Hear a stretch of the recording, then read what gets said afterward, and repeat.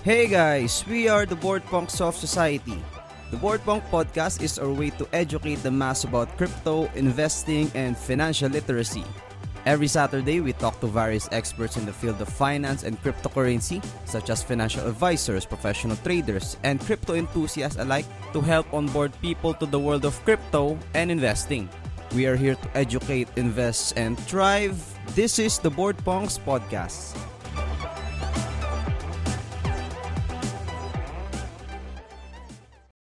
Welcome to the podcast 2.0 and nandito kami. Before we start, we just want to thank our partners, especially rin sa mga community partners namin na SL Notify, Real Deal Guild. Siyempre, shoutout ulit dyan sa mga taga Real Deal Guild. Mag-reply naman kayo dyan sa GenChat, sa Sinag Esports, sa Zflix Tribe, sa Crypto Chain PH, sa NASA, and sa Yay Supply. Ito Lasa Esports na guys ha. Baka nasa daw sa Houston. Big time na big time. Yay Supply. Tapos CNG. Ito yung balita ko. Saved by the Bell yung CNG. Ay, nabalitaan ko.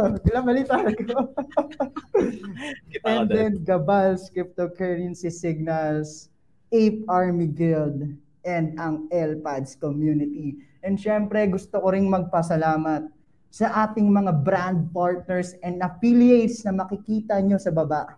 Ayan, no? Anytime Fitness, PDAX, Hilton Manila, Hilton Clark Sun Valley, and marami pang iba. Actually, nakikita mo yan sa baba. Diba? Sabi ko sa iyo, uunti-untiin nating i-improve yan.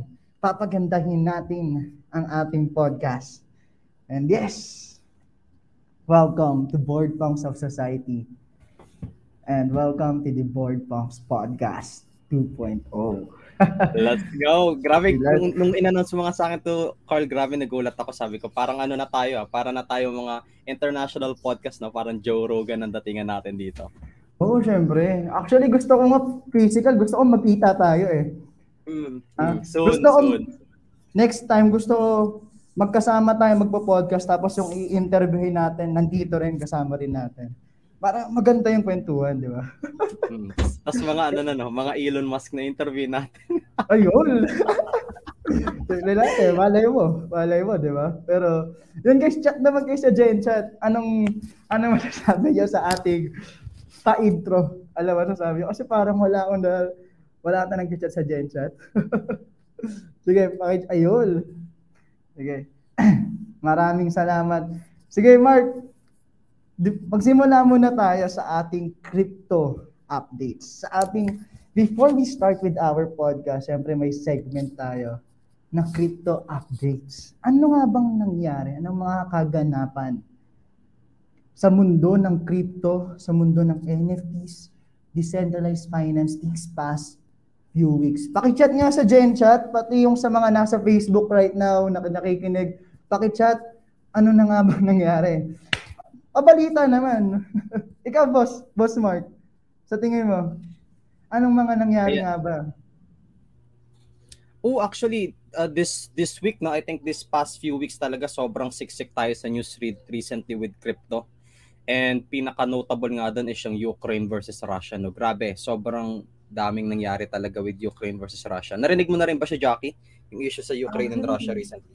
Sobra. Actually, inaabangan ko rin yung issue na yan kasi malaki nga yung epekto niyan pagdating sa market. Diba? Noong in-announce pa lang diba? Yung in-announce pa lang like last 2 weeks or last week, yung potential na magkaroon parang ng gera, bumagsak yung market. True. Grabe. Hindi lang crypto bumagsak, stocks, and iba't ibang market. And grabe, anong masasabi mo doon? Sa tingin mo ba, Boss Mark, mas babagsak pa ang market sa mga susunod na mangyayari pa sa Ukraine at Russia? Sabihin natin, sige, go on. Sabihin natin, kunyari, nagtuloy-tuloy pa, hindi nagkaroon ng peace talks if ever. Anong sa tingin mo ang mangyayari sa market? Good question. Actually, with the current situation ngayon ng Ukraine and Russia, parang siya a lot of things can happen talaga eh. Kasi obviously pag lumaki yung war for that, syempre malaking epekto yun in the world talaga. Pero ang nakikita ko namang, I guess, better situation dito, kasi although hindi naman better yung nangyaring situation right now, ang nakikita ko dito right now is mukhang ang target ng Russia right now is through Ukraine talaga. Kasi ang USA and other countries na part ng NATO, hindi siya pwedeng galawin ng Russia, kasi kapag ginalaw siya ng Russia, yung mga NATO countries, doon na talaga tayo magkakaroon ng world war. Yun yung pinaka nagiging talaga niya, nagiging start. So, if let's say malakas talaga yung ng Russia and gusto talaga nilang atakin mga NATO countries, doon lang tayo magkakaroon ng, I guess, worse na market situation. Pero so far, medyo alanganin siya kasi dudumugin ng Russia kapag inatake nila yung mga NATO countries. Pero sana naman di magkaroon ng gera talaga. Sana naman di talaga mag-escalate to a bigger war, 'di ba? And right now, sa mga nabalitaan ko is that they are engaging na sa peace talks, and mukhang nakaka-recover naman na yung ibang market katulad ng crypto and stocks, 'di ba? And ayun, actually may napanood ako sa YouTube na parang based sa data, like past data ng when it comes to market movement kapag may gera, is that hindi naman daw ganun kalala yung pagbaba. Actually, may ibang market na tumataas pa. And para nakita ko yan napanood ko siya eh. Sino bang nakalimutan ko, pero baka i-link ko na lang later sa GenChat kapag nahanap ko kung ano nangyayari sa market right now. And kayo ba guys, sa mga nasa GenChat dyan, anong opinion nyo when it comes to this war, di ba? Sa mga gera na to, anong sa tingin nyo ang mangyayari? Pwede na ba tayong mag-escalate ang crypto market to a bear market or consolidation lang ang mangyayari? Good question. And Jackie pala, may mga nagtatype dito sa mga comments na din ako, are you able to open your camera daw ba? Kasi curious na ata sila daw ang vibe mo ngayong gabi. Wala guys, paano muna, pa-warm up muna. Mag-open ka mo. Kasi sobrang, tayo, shy type ako, boss. Shy type. Baka next week guys, pag-open cam tayo. Right now, let's experiment muna while we are still improving the podcast. Okay lang ba yan? Okay, so patikim daw muna guys next time na ang Jackie face reveal sa podcast. So, kailangan manood talaga kayo next time kung gusto niyo makita ang face reveal ni Jackie. Sabi ni Jasmine, di daw pwede. Grabe.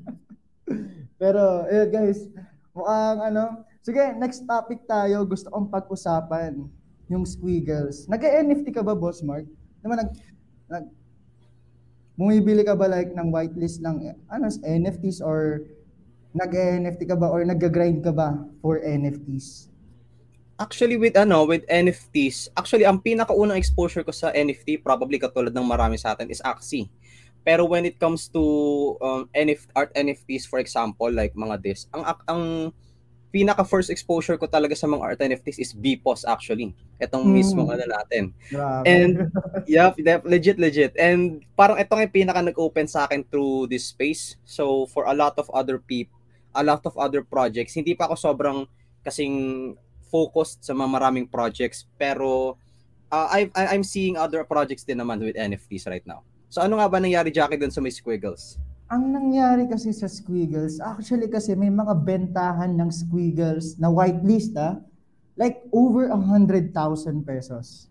Tama ba ako? Chat nga kayo sa GenChat kung tama ba yan, na may mga nagbebenta ng squiggles whitelist na 100,000. That's only a whitelist, guys. Tapos, paglabas ng squiggles, like after a day, sobrang laki ng binaba. Kasi actually marami na ring food, how do you call that? Food or FOD? Basta, FOD, yep. Ayun, FOD. Marami na ring na-encounter kasing FOD ang squiggles na yung team daw ay parang gawa lang ng gawa ng iba't ibang NFT projects, and they will slowly rug. Parang slow rug yung nangyayari. Kumbaga, itong team gagawa ng ganitong project, i-hype nila, then promising na may mangyayari, na may future ito. And then after the mint, mag-i-slow rag sila. Na-discover yung team na yon dahil sa Squiggles na rin. And ayun, sobrang lala, sobrang baba na ng actually below mean price na sila. 'Di ba? Sobrang hype kasi ng Squiggles before, and then nag-below mean price sila with that kind of hype. And sobrang nakakalungkot lang din kasi take advantage dito kumbaga yung mga taong walang masyadong alam when it comes to NFTs, 'di ba? Yung mga gusto lang ding gusto lang ding kumbaga tawag doon, maka-experience ng NFT market. Yep. 'Di ba? Gusto kong maka-explore ng NFT market, and then Squiggles pa yung na-target sa kanila. 'Di ba? Ayun, sabi nga ni Nico, sobrang daming red flag, overhyped, tsaka mostly paid shill. 'Di ba? Actually, yun nga yung nangyari talaga. And grabe, like may in-expose din, maraming projects ang ginawa ng team, tapos slow rag ang ginawa. Hype lang talaga ang nangyari, tapos below mean price na. Ito rin, may sinasabi si Nico. Actually guys, sa mga nasa Facebook right now, yung mga nababasa ko right now ay nasa Discord. So if you are interested na makipag-engage dito, sa Discord kayo guys para live na live. And discord.gg/boardpunksociety.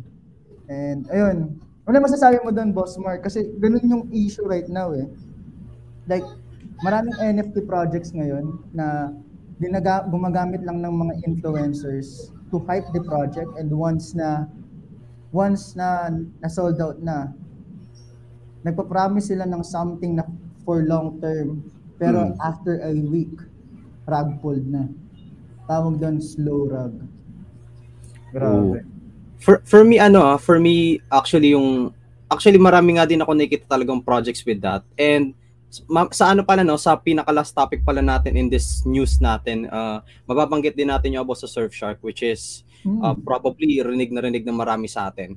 Pero for me, sa context kasi ng mga influencers, I do believe na na ang mga influencers na part ng isang society is parang for me meron kang two ways na titingnan yan First of all is if let's say binayaran mo talaga sila ng a lot of money to market them instead of i-develop yung project mo, that's a bad thing, kumaga. Pero ang other side naman doon para sa akin, meron kasing mga project na nakaka-capture ng influencers without actually paying them. Kumbaga parang katulad sa Bored Ape Yacht Club na nakapasok ang mga influencers sa kanila ng like si Justin Bieber without them paying him, kumbaga. So for me, kung ang context ng partnership with the influencers is through that context na pumasok sila and hindi sobrang laking budget na wala nang development sa game, sa actual NFT, siguro on that mark siya, feeling ko magiging alanganin talaga. Actually, guys, gusto ko rin malaman, ano nga bang red flags nyo when it comes to NFTs? Di ba? Bago tayo pumunta sa isang malaking issue dito sa Pilipinas, dito sa Filipino NFT scene na rug pull nga raw ang Surfshark Society. So, before we go with that, gusto kong malaman kung ano yung mga red flags nyo when it comes to NFT projects. Di ba? Sige, babasahin natin yan. 100,000. Sige, sabihin nyo na agad para mabasa natin. And alam kong late sa Facebook, i-feature naman yan ng ating director, si Bluesy. Si Boss, Mr. Everything. Yes, Mr. Everything, ating director dito ng live. And yun. Tapos, influencer, sabi ni Board Paul, influencers not deep in this space, shilling. Diba? Ano masasabi mo doon, Boss Mark? Actually, red flag. Sige, go. Actually with influencers na, gaya ng sabi ko, yung sa binanggit ko kanina, it's actually two sides nga talaga. If yung influencer is, let's say, binayaran, especially kung malaking amount to promote the project, that's not a good sign, kumbaga. Kasi, parang alanganin siya on that case.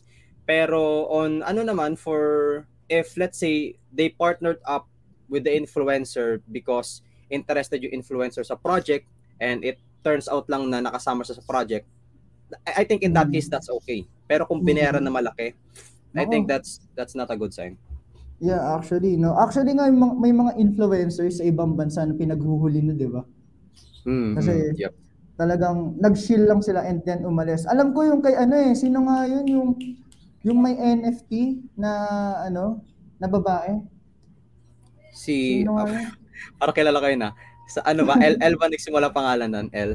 Sila L? Ayun, si Lana Rhodes. Ayun, sikat kasi siya sa sa Jake Paul. Ayun nga, Jake. Ayun, Jake Paul. Yun, si Lana Rhodes NFT. So, si Lana Rhodes naman, parang siya, kumbaga, parang umalis siya sa NFT project niya kasi daw parang na-offend siya. Ano kaya yun? Bakit? Hindi ko alam doon. Yun talaga ang literal actually na rug pull talaga sa ginawa niya. Kasi literal talaga pinabayaan niya after niya makuha yung pera. Sinabi niya na offend daw siya sa mga users din. Diba dapat yung mga ganun, hindi pwede yun eh. Hindi pwede yung ganun. Kasi dapat kung na-offend, di balik mo na lang yung pera na nakuha mo, di ba? True. It's after a week, tapos yun lang yung reason niya para, nag-justify na ba yan? Yun na ba yung justification niya in leaving the project? Di ba? Kaya mali grabe. Yun, hindi pwede yun. And, Boss Jax, ba't mo siya kilala ko siya dahil Jake Paul, yung impulsive na podcast. Ayun. Yun lang daw kasi, guys. Nakilala ko siya dahil doon. Dalawang mga to. Sige. Ito yung maganda dito eh. Sabi ni Clown, puro bot, tapos ang daming members, wala naman nag-uusap. Yep. Definitely. Oo nga, may mga ganun na, actually, I encountered that, na parang 100,000 members tapos konti na lang nag-uusap. Di ba dapat pag 100,000 members, like, hindi mo na mabasa yung kausap mo? Probably. Yeah. So, ayan guys. Sige. Thank you for answering that, guys. And I want to discuss about Surfshark Society and anong epekto nito sa Filipino NFT scene right now. Di ba? Ano masasabi mo doon, Boss Mark? Ano nga ba nangyari when it comes to sa Surfshark Society? Kasi balita ko, nag-outsource sila ng dev from Russia. Tapos tinakas daw yung yung pera. Di ba? So, ano masasabi mo doon? Actually with Surfshark Society, so probably marami na sa mga viewers natin dito, probably marami na sa inyong familiar with that issue right now. And actually with Surfshark Society, so I'm not hindi ako para magugas kami with Surfshark. I've actually had like a connection with them. Kasi ang ano ko dati with Surfshark is, it's actually for a video ng Surfshark dati. Kasi nung nag-start sila is, maganda yung maganda yung vision nila from what I've seen. Until okay, then everything is going smoothly kahit papano. Until, ayan na nga, nangyari na nga yung sinabi ni Jockey, which is yung sa doon ng developers. Ang marami nagsasabi na ang naging ano daw ng Surfshark Society daw is nag-outsource nga ng developers, and sinasabi ng iba, bakit daw nagkaroon ng kumbaga ng privilege yung developers na magkaroon ng full access sa funds. Yun yung sinasabi ng iba eh. Kasi naisip ko din, sabi ko, hirap nga nun pag ganun. Bakit parang ang dating kasi nasa isang tao yung hawak. So, ayun, I don't want to judge them kasi base sa to inform you lang din, guys. I've actually had a communication with them recently kasi ayun nga, dahil sa nangyaring situation, in-approach nila ako para i-update yung situation. Kasi yun, I'm not defending them. I'm not neither defending them nor bashing them. Kumbaga neutral lang ako in that case. Pero from what I've seen, mukhang talaga sila. Mukhang nabiktima sila in that case. And I think sige, go on. Sige, go. Ikaw muna. ano siya, I think it's a product of siguro medyo nakulangan sa sa pag-iingat and siguro sa knowledge on how it is handled. Kumbaga sa safety precautions, kumbaga. I think yun yung one of the main issues din. Saka mahirap din na kasi unang-una sa lahat, dev is a very important person when it comes to the team. Tapos kapag ikaw yung nagli-lead and you don't know what is happening behind the scenes, mahirap yun. Di ba? Kasi kung ikaw yung you are the one leading it, you are the face of that project, dapat alam mo nangyayari behind the scenes, especially when it comes to kung saan mapupunta yung pera. Di ba? Yun ang mahalaga. Kung saan mapupunta kasi yung pera mapupunta sa smart contract. Sino ba ang gumawa ng smart contract? Mabuti sana kung you know how the smart contract works. You know how every code in that works. Mas mabuti yun. Pero kung you don't know what's happening behind the scenes, what's happening sa back end, malaking problema talaga yun kasi any dev can change kung saan mapupunta yung pera. Especially sa when it comes to wallet address na mapupunta yung pera. Kahit yun man lang kung you don't know how to read the code kung saan mapupunta yung pera, nako, GG talaga yung treasury funds. True. Diba? So that's for me, and actually nakinig ako ng mga spaces, Filipino spaces sa Twitter, and ayun nga, doon ko rin nakilala si Nico. Kaya dito pala si Nico dati. And maganda yung point ni Nico na yun nga, it all trickles down sa sa nag-lead ng project kasi yun nga, especially developers are a very important person, and kung hire lang ng developer, nako, mahirap yun, diba? Yeah, true. Pero Jackie, din pala sa kasi nga I have had a conversation with them. Pero ayun nga, gaya ng sabi mo din talaga, even though hindi siya intentional, syempre they are partly I think mainly at fault pa din kasi syempre it's their job to confirm the developers and everything and to know them personally. Pero they've actually nakalap ko lang tong balita recently, so medyo probably hindi pa marami nakaalam nito. They've actually announced like a refund right now sa may Discord. I've checked their Discord recently and nakita ko na nagre-refund na sila ng mga right now, ng mga source check nila. So nice. From the source of true. Nga sila, hindi lang ako sure kung saan galing yung source nila, pero probably combination siya ng whitelist and siguro nanghiram sila ng pera kasi may conversation sila about that. Pero ayun, chinat ko nga sila yung mga members doon sa GC kung saan nila ako chinat din noong una. And they confirmed na they are doing a full refund talaga. And from what I know until now, continuous siya ginagawa na nagre-refund sila. So hopefully it goes well talaga for everyone and papalik talaga. Hopefully it goes well. And buti naman i-refund nila, and ayun, talagang lang rin, malaking ring sugat yon. Hindi naman sa malaking sugat, I mean nasugatan din yung Filipino NFT scene. Pero I hope we recover from that. Yes. I hope we recover din that talaga. Pero yun, that is an expensive experience for the team especially. Sobrang expensive na experience yan. Literal. Grabe. Like 11 million pesos, pare. Damn. Ini-imagine ko pala kung mawalan ako ng ganung pera, baka alam mo yun, baka di na ako makatulog for a few days or grabe, rin talaga siya. I don't know what will be my reaction with that. Pero expensive mistake, totoo.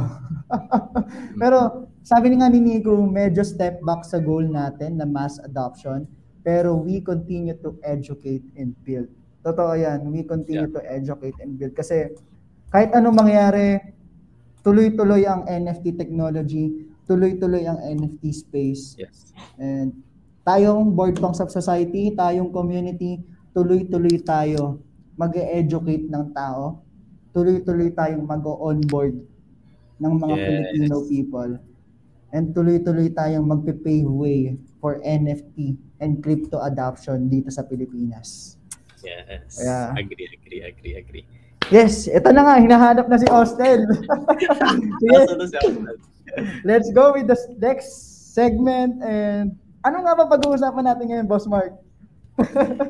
Ayan, sige. So to introduce everyone pala yung topic natin, no? So recently, since sobrang naging popular ng play-to-earn games and NFT gaming in the Philippines and actually in the whole world na din, since sobrang daming taong na-expose dito, we've actually thought of a topic na ano nga ba pwede gawin ng mga scholar, especially sa mga play-to-earn games, sa mga earnings nila. Like ano na pwede nilang gawin kapag kumita na sila na malaki and everything in between. And in this case, it turns out na meron tayong one great example for this one, since meron kaming kilalang isang person who actually had the similar experience for this. And so far, he's been very successful on what he's doing. And yun nga si Austin Matrix. So I think we should introduce him na, no, to everyone. Yeah. Andiyan na ba si Austin? Andiyan na ba si Boss Austin? Ayun na pala si Boss Yo, Austin. what's up? What's up? Ayun.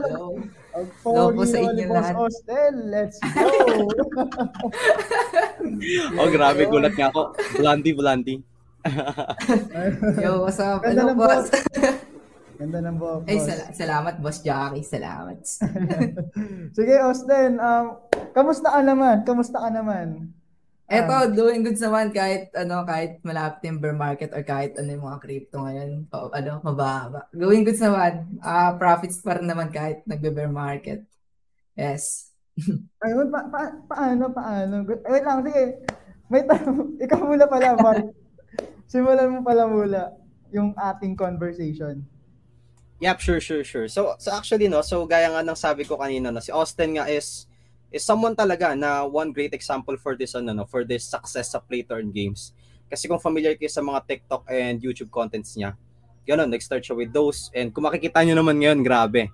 Sobrang dami ng isko and a lot of other investments din. So in this case, probably curious ang marami sa atin, paano ka ba nagsimula in your crypto journey? Ano ba yung background story doon na probably hindi alam ng karamihan sa atin? Tama. Actually, nag-start ako 2017 into crypto talaga. So 17 years old ako noon. Nakita ko siya kasi 2017, 'di ba, parang yun yung unang bull run ng Bitcoin. In 2017, so sumikat siya. So ala naman akong pang-invest. Ano lang ako, broke high school kid ako noon eh. So inaral-aral ko lang siya. Tawag dito. Tapos ngayon, nung nakaipon ako, syempre, galing sa mga baon ko. Tapos ngayon, laganap pa yung scam noon. So, na-scam lang ako. Kasi, di ba, laganap na yung mga Ponzi schemes na ginagamit lang yung Bitcoin. Ayun. Akala ko legit yung mga ganon, na nasa blockchain yun, ganon. So, na-scam ako, then hindi pala legit yun, ganon. Wala pala siya sa blockchain, ginagamit lang. And doon ko siya talaga pinag-aralan. Doon ako nag-start talaga sa crypto. Magkano yun? Like, magkano nilagay mo doon? Paano ka na-scam doon? Parang 1,000 pesos, gano'n. Tapos, ito pa isa. Sana ala dito parents ko. Kasi, sabi ko, meron akong school project. Doon nangingi ako 6,000 pesos. 6,000 pesos to be exact. Sabi, school project ako, meron ako. Tapos, yun, in-invest ko, tawag dito, tapos na-scam lang. Wait. Sino nagyaya sa'yo sa time na yun? Parang ala. Kasi ang ano lang nun, di ba, ano rin yung mga Bitcoin mining nun, yung mga mining, yung mga cloud mining, gano'n. So, syempre, nung nakita ko yun, passive income. Ang ganda ako sa isip-isip ko. Ako legit ba to? Parang yung walang ginagawa, parang gano'n, passive income kasi mining. Hindi ngayon di nakita ko yun, nag-explore ako kasi tapos uso pa yung mga sa Facebook, mga Facebook groups. Yung mga groups na mga ganyan noon dati. Sumali lang ako, then explore and ayun nga nung nakaipon, Ala, scam. Rag, hindi pa uso rag doon eh. Kung sa tinatawag ngayon, na rug pool, gano'n. Yung mga 500 mo, gawin kong 500 ko. Oo, gano'n. Grabe. And pala, dun so, 2017 actually, mga mga OG days pa yun, parang sobrang tagal na time actually. So, in that case, since ang play to earn game is nag-popularize, I think, mga a few years ago lang. So, paano ka naman napunta sa transition ng play to earn games nung time mo na yan? Ganito yan, nung Axie talaga nagsimula. Inaaya na ako nung mga tropa ko niyan, 2020 pa lang, yung 10K pa lang, isang team. Wala pang PC, hindi pa nagre-reach ng PCSL. And then sabi ko sa isip-isip ko, kala ko ba Ponzi na naman yan. So yun kasi parang natrauma. Natakot. Parang Ponzi na naman yan. Tapos hindi ko binigyan ng pansin kasi focus din ako dun sa pag-content creation sa TikTok. So hindi siya pinansin. And then, ngayon, nag-stream na ako, 2021 na. So, medyo nag-grow na rin YouTube ko. Pero, hindi naman, syempre, pag nag-start ka sa YouTube, hindi naman ganun kalaki agad kita, di ba? Although, meron kang income. And then, yun nga, nakaipon ako ng pera. And then, hindi pa kaya bumili ng, na, parang na-hype na yung Axie. Na parang nag-start na siya, parang March-April. Na-hype na yung Axie, di may naipon ako. Kaso nung tumingin ako ng mga Axis, nasa pa siya noon eh. Ethereum blockchain pa, hindi pa siya na-migrate sa Ronin. Though tinignan ko, nagtanong ako sa mga kaklase ko, syempre, about dun sa Axie. So sabi nila, mataas yung gas fee. Kasi nga sa Ethereum, yung gas fee na mga 2,000 pesos daw, ganito. So kulang talaga yung pera ko. So ngayon, nakaipon ako, nakita ko yung shop ni Boss B. Nung founder ng Real Deal Guild, shout sa'yo, Boss B. Ayun, nakita ko yung shop niya, kasi nagbebenta siya ng Axie. Then, nagtingin ako, yung mga presyo is around 50,000 pesos per team. Kailan yan? Kailan? 2021? Ano na to? 2021 na, April, mga siguro, mga mag-April, gano'n. Mga before. Before. Before pump. Before Jessica Soho yata yun eh. Before pump. Before pump pa, hindi pa siya na-migrate sa Ronin. So, ayun nga, ngayon, tinitignan ko, syempre kulang pera ko. 50,000 yung team, pero lang ako around, naipon sa YouTube, tsaka sa pagti-TikTok from sponsors, around 35,000, 40,000. So, ngayon, nung sabi ko, ipon pa ako konti. Ngayon, kinabukasan yata, or mga bandang April 2 na, ganun, gabi. Tanda-tandaan, hindi ko makalimutan itong dito eh. Kasi, nag-scroll ako, nakita ko yung shop niya, kasi nakita ko, nag-post, parang naniningil sila dun sa mga parang pinautang nila ng Axie team. Kasi parang nagpapaano sila nun eh. Parang loan, parang ganon. Okay. Parang ganon. hulugan, or hindi? Hulugan, parang ganon. So, ngayon, nag-chat ako sa page, baka ako pwede. So, sa isip-isip ko, baka pwedeng gamitin ko yung content creator card. Para pangutang. So ngayon, tawag dito, chinat ko yung page. Siyempre, baka po, meron po akong ganitong pera, konti lang naman po kulang, tapos po kayo sa TikTok and YouTube, ganyan. And then, ang sagot sa akin ng page, lang nilang sinabi, kasali ka na ba sa Discord namin, which is yung Real Deal Guild niya. Hindi pa ako nagdi-Discord nun. So, pinasali nila ako, sumali ko doon, tapos baka ako, parang requirement lang yun para, para magsisend ako ng ID para sa loan, ganun. So, pumasok ako, 500 members pa lang RDG. Pumasok ako, tapos ngayon, tinanong, sabi nila, hindi daw pwede kasi pinapaikot daw yung pera sa breeding. So, ang nila sa akin, offeran nila ako ng scholarship. So, doon ako nakuha ng scholar talaga agad. Naparoon ako scholarship nung page ni Boss B. Ang admin pala ng si Madam TP. Shout sa Madam TP. Ngayon, binasa ko yung terms nila. Nakita ko, 70% cut ng scholar. So, ang laki, di ba? Ang laki ng cut. So, G na yan para ma-experience ko din. Ala akong gagastusin.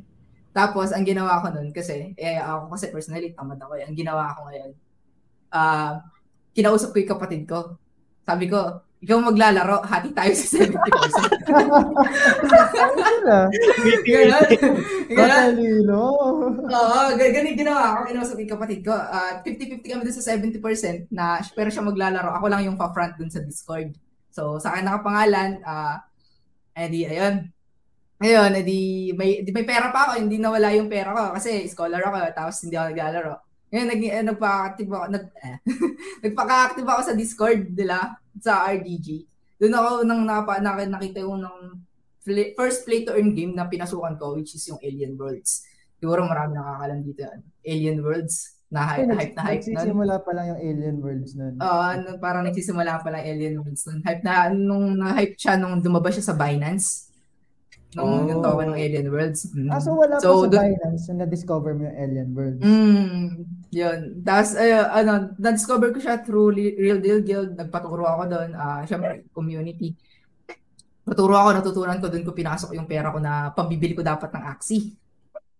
So, yun. Hindi mo na ako bumili ng Axie noon. Tapos, pero throughout the process naman, siyempre scholar, tapos yung 40,000 na naipon ko, pinasok ko yun sa may Alien Worlds. Pero, habang nag-grind ako doon, syempre, pinatuloy-tuloy ko pa rin yung TikTok. Pinromote ko pa nga sa TikTok yun. Syempre, tas may income pa rin sa YouTube. Tas nakakaipon din ako doon. In-invest ko siya sa mga token lang ako noon. Kasi hindi ko pa ganun kaano yung play to earn. So, bilibili ako ng token sa Binance, trade, ganun.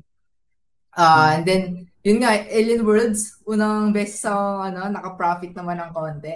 And then, through Alien Worlds, di ba sa siya, Wax Blockchain? And then, ang nangyari nun sa Wax Blockchain, doon ang dami kasing games doon, iba-iba. So, explore lahat yon. Doon na in-explore namin from Real Deal Guild. Yes, so, nasa call kami, gano'n, in-explore namin sa Wax Blockchain, invest, ganito, pasok-pasok sa mga sale. Kasi syempre sa sale magdadala, kumbaga sa NFT minting ang tawag, di ba? Yeah. So parang pre-sale ba tawag doon or pre-sale, yes. Public sale, parang gano'n. Gano'n. Pero hindi pa uso nun yung whitelisting talagang first come first serve. Wala pang whitelisting nun. Talagang unahan.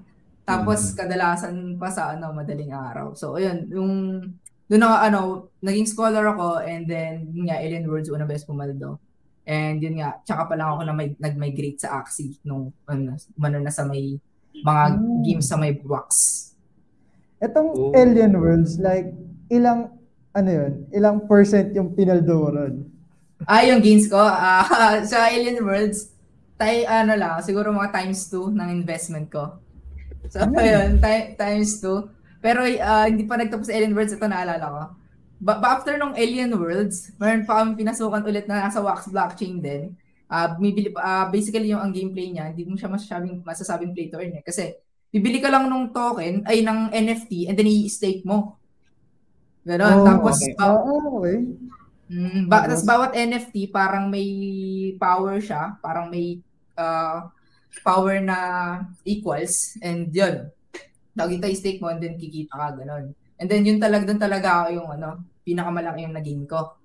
Kasi overnight. Okay lang sabihin dito. Kasi so nung siya, ganito kasi nangyari doon. So pinasok ko yung kinita ko sa Alien Worlds doon, minigrade ko. And then nung nagkaroon siya ng sale. So magkakaroon siya ulit ng sale, parang round 2 ng sale.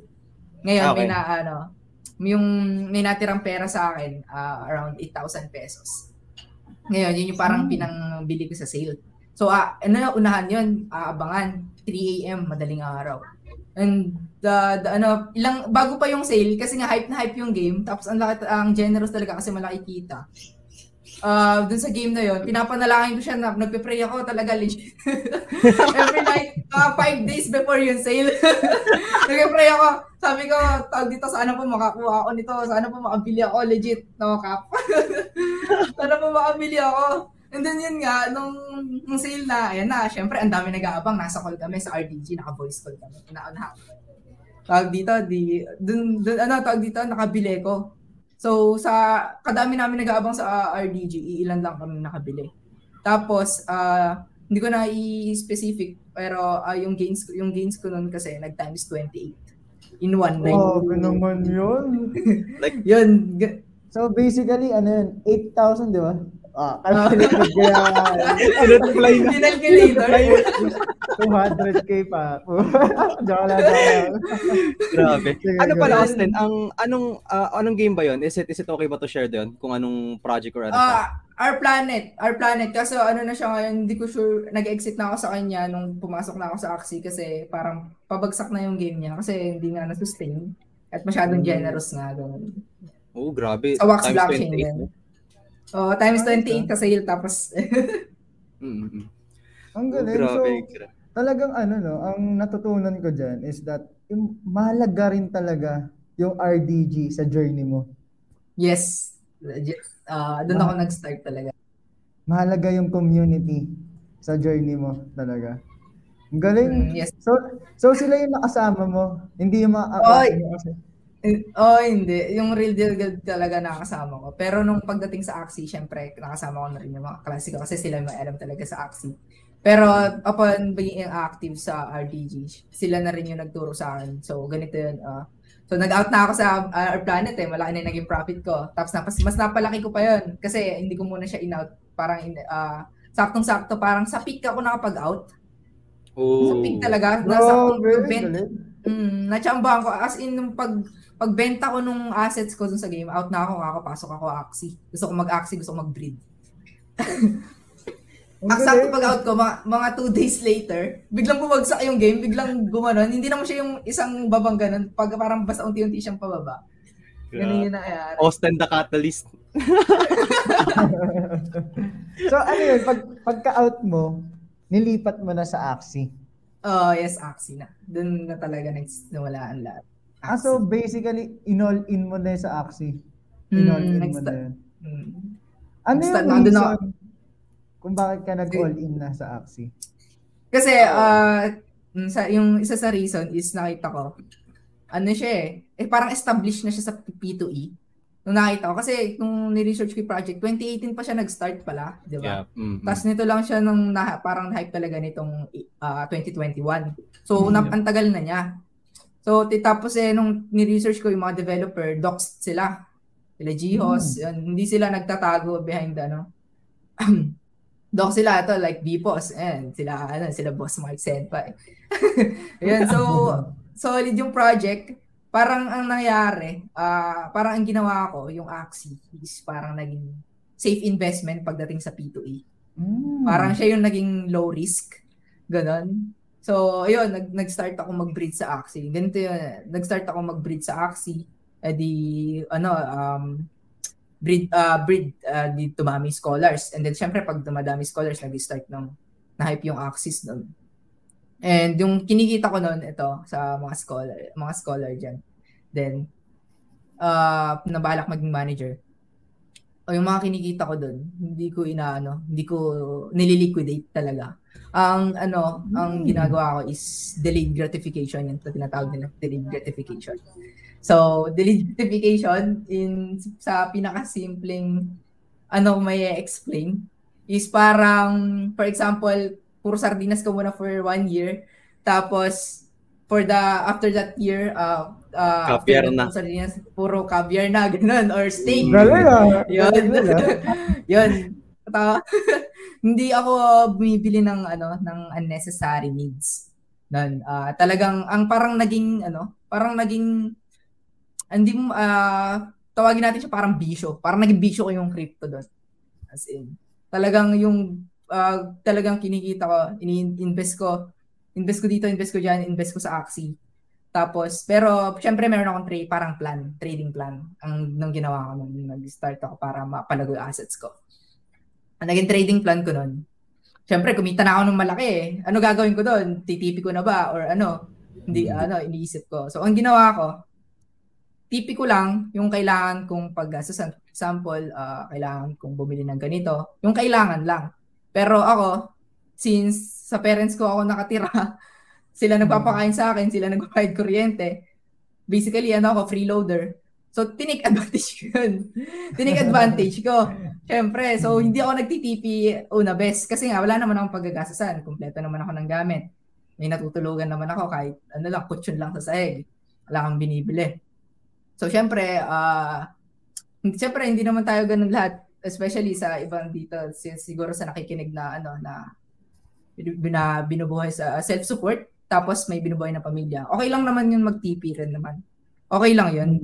Basta parang budget lang, babudget mo. Pero yun nga, back to delayed gratification. Hindi ako bumibili ng kung ano-ano, yung parang bisyo ko, crypto. And then, yun nga, ganito yung naging parang plan ko. So, syempre, kumita na ako malaki. Ang gagawin ko, i-diversify ko siya. Diversify, syempre. Yun nga, yung kasabihan na na don't put all your eggs in one basket. Basket, Diba? Isa yan sa pinaka-importante. Kasi ang parang analogy niyan, pag yung basket, nilagay mo lahat yung itlog mo doon, basag lahat. Diba? So, pero kung iba-iba, kahit yung isang basket tumaob, meron ka pang buong itlog, diba? Buo pa yung itlog mo. Buo pa yung itlog mo. Kahit ilan na lang. Yun, basically ganun. Tapos, diversify. Pero, ang naging trading plan ko noon, di ba tumita ako malaki, invest ko sa high risk. Sa high risk na investment. For example, yung mga games like, yung ba mga high risk, high reward na mga games ng Crypto Blades, PVU, mga ganun na, di ba? Pero last year, huwag na tayo lumayo. Mga BSC projects. Yung mga BSC. Yung mga BSC na yan, mga PVU, syempre high risk, high reward yan, especially pagka nakauna ka. Paano mo nalalaman na magandang pasukin yun? Ano yung mga basingan mo? Ito muna sa Crypto Blades muna. Sige, story time tayo. Sa Crypto Blades, actually, ang naka-research niyan, si Siwa. Alam ko, kalala yung si Siwa, yung partner din ng Board Punks. Si Siwa. Siya naka-research niyan, sinil niya sa amin sa RDG. Oy, tingnan niyo to, hindi ko pa siya pinapansin noong una. Tapos nung pinansin ko siya, kasi may natira akong pera sa Gcash ko. So, pumasok ako. Yung naglalaro kami, pumapalo kami, di ba? Palo-palo yun, gano'n. Pag pumalo kami, mataas pa yung gas fee kaysa dun sa sa kinikita namin. Magkano lang gas fee, di ba, sa BSC, tapos nalulugi ka pa. Di gano'n ka, yung luging-lugi. Yung token ata, dun pumasok kami, around 40 pesos yung skill token, yung native token, nila token. 40 pesos. Tapos ayun, nung nakabili lang kami, ang naisip ko na lang ginawa ko, ano ba naman itong kakong shilib ni Siwa? Sayang ka. pero after a week, nagulat kami. Yung 40 pesos, bigla nag-200, nag-pump siya bigla. Nagulat kami, pare-parehas kaming nasa RDG. Kasi hindi namin alam na gano'n. Kasi nga, parang inanuhan na namin yung project, parang pumapalo na lang kami ng palugi. Ganun. So, yung ginawa ko na, inubos ko na lang yung gas fee ko na natira para tas nakaipon. Tapos, nung sinimulan ko lang siya ulit, nung nakita kong tumutubo na ako kada palo, kasi nga 200 pesos na yung token. So, ganun. So, ayun. Tawag dito, syempre, hindi ko na itutuloy. So, maaga kami nakapasok, pumaldo. Ayun, alam niyo nung siguro yung term na paldo sa crypto space dito sa Pilipinas. So, pumaldo, lumaki yung kinita. So, ano yung ginawa ko sa pera? Yun, parang naging tanong dito eh. Ano yung ginawa ko sa pera na kinita ko ng malaki sa Crypto Blades or sa PVU? Ang ginawa ko nun, nilagay ko ulit sa Axie. Dilipat ulit sa Axie kasi ayoko nga i-TP kasi wala naman akong gagawin. Dilipat ko sa Axie kasi nga yung parang yung ginawa kong safe investment. Yung Axie nun. Diba? So, ayun. Tawag dito. Hindi rin naman natin masasabi na low risk kasi lahat naman sa crypto, high risk, diba? Yeah, pero, so, nilagay ko siya sa Axie. Dun talaga naging tawag dito, dumami yung scholar ko. Pero anyway, parang nalalayo ako sa parang manager na to. Nag-usapan hindi na scholar kasi scholar nga pala yung topic. Sige, go lang. Balik tayo sa topic sa scholar muna. So, nung naging scholar ako, naging scholar yung kapatid ko, ako lang sa akin lang nakapangalan. Manager. Naging scholar yung kapatid ko. So, paano ba yung gagawin? Pwede mong gawin as a scholar para magkaroon ka ng sarili mong asset, maging asset owner ka. Kasi, syempre, pag ayaw naman natin yung scholar lang tayo, di ba? Syempre, dapat goal natin maging asset owner tayo naman tumulong, tayo naman maging manager, di ba? Ganun yung parang goal. Kasi yung pagiging scholar, parang lang yan eh. Parang, kumbaga, stepping stone into crypto space, parang ganun. Kasi di ba, yung Axie, ang daming taong ng Axie na inintroduce yung crypto sa napakaraming tao, di ba, yung Axie. So, parang naging stepping stone nga yung pagiging scholar. So, paano ba yung pwede ang gawin pagka kumikita ka na as a scholar? Salamat, Axie. May nakita ako sa GenChat, sorry. Anyways, salamat, Axis. Tawag dito. So, ngayon, as a scholar, syempre, safe ka, kailangan invest, scholar ka. So, hindi rin na tawag dito. So, wag din natin nilalang lang yung scholar. Kasi privilege yan eh. Privilege yung maging scholar. True. So, anyways. So paano bang pwede mong gawin sa teka lang, this is not financial advice nga pala, baka nanonood dyan, this is not a financial advice, lang to, parang based on my experience. Based on experience lang din. This might or might not work for you. Pero anyways, as a scholar, pwede mong gawin is yun nga, ayun, so lang sinabi ko kanina, check mo yung ibang project. Explore ka ng ibang project sa mga NFT space. Pwede mong aralin yan. So, syempre, pag scholar ka, especially kung marami ng scholar yung, yung manager mo, syempre, makipag-interact ka sa community mo. Di ba? So, dun ka matututo kasi talaga sa pag-interact sa community talaga. Dun ka matututo. And then, syempre, as a scholar, invest ka. Syempre, may risk yan. Syempre, may risk involved. Risk management, kailangan. So, tapos yung proper research, syempre, kailangan din yan. Huwag tayong papadala sa hype. Ayan. alam niyo naman nung ibig sabihin siguro about what happened in the last few days. Huwag tayong papadala sa hype. matuto tayong research. Yun. Ano nga ba nangyari? Ano ba nangyari? may tea. Oo, may tea. Pero yun nga, 'di ba, sa NFT sa Solana NFT space, ang daming Yun nga, hindi na ako magda-drop ng name ng project. Alam niyo naman siguro kung ano 'yan, pero ang masasabi ko lang doon, by the way, sa mga nakikinig dyan na bago lang sa NFT space, yung single project doesn't determine the whole NFT space, guys. Marami pa ring project dyan na napakaganda. So, nadungisan man yung NFT, Filipino NFT community. Okay lang 'yun, tawag dito. Maano rin 'yan, makakalimutan rin natin 'yan sa susunod, lalo na pag lumaki na 'yon. Magiging na lang part of the history. Magiging lesson na lang 'yan, parang gano'n. Ng NFT community space. So, by the way, back to the topic, is pagiging scholar ko na nakikinig.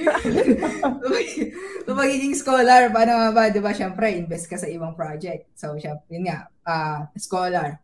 Invest ka, pag kumikita ka na, syempre, gagawin mo delayed gratification, tulad nga ng ginagawa ko kanina. Kasi, syempre, at isa pa pala doon, parang kakambal nun, only live below your means. Parang, for example, kumita ka ng malaki. Tapos sa tingin mo, gagastusin mo lang yun kasi inaasahan mo na kikita ka ulit ng gano'n next 15 days kasi next pasweldo mo sa Axie, for example, kasi scholar ka. Ngayon, ang nangyari, kumita ka malaki, ginastos mo, tapos nung next month na, alaan na, kasi nga, ang nangyari, bumagsak na yung token kasi hindi mo naman masasabi kung kailan babagsak ang isang P2E project, di ba? So, actually, magandang advice yun, no? Magandang advice nga yun na huwag kang gastos parang live below your means. Ang magaling.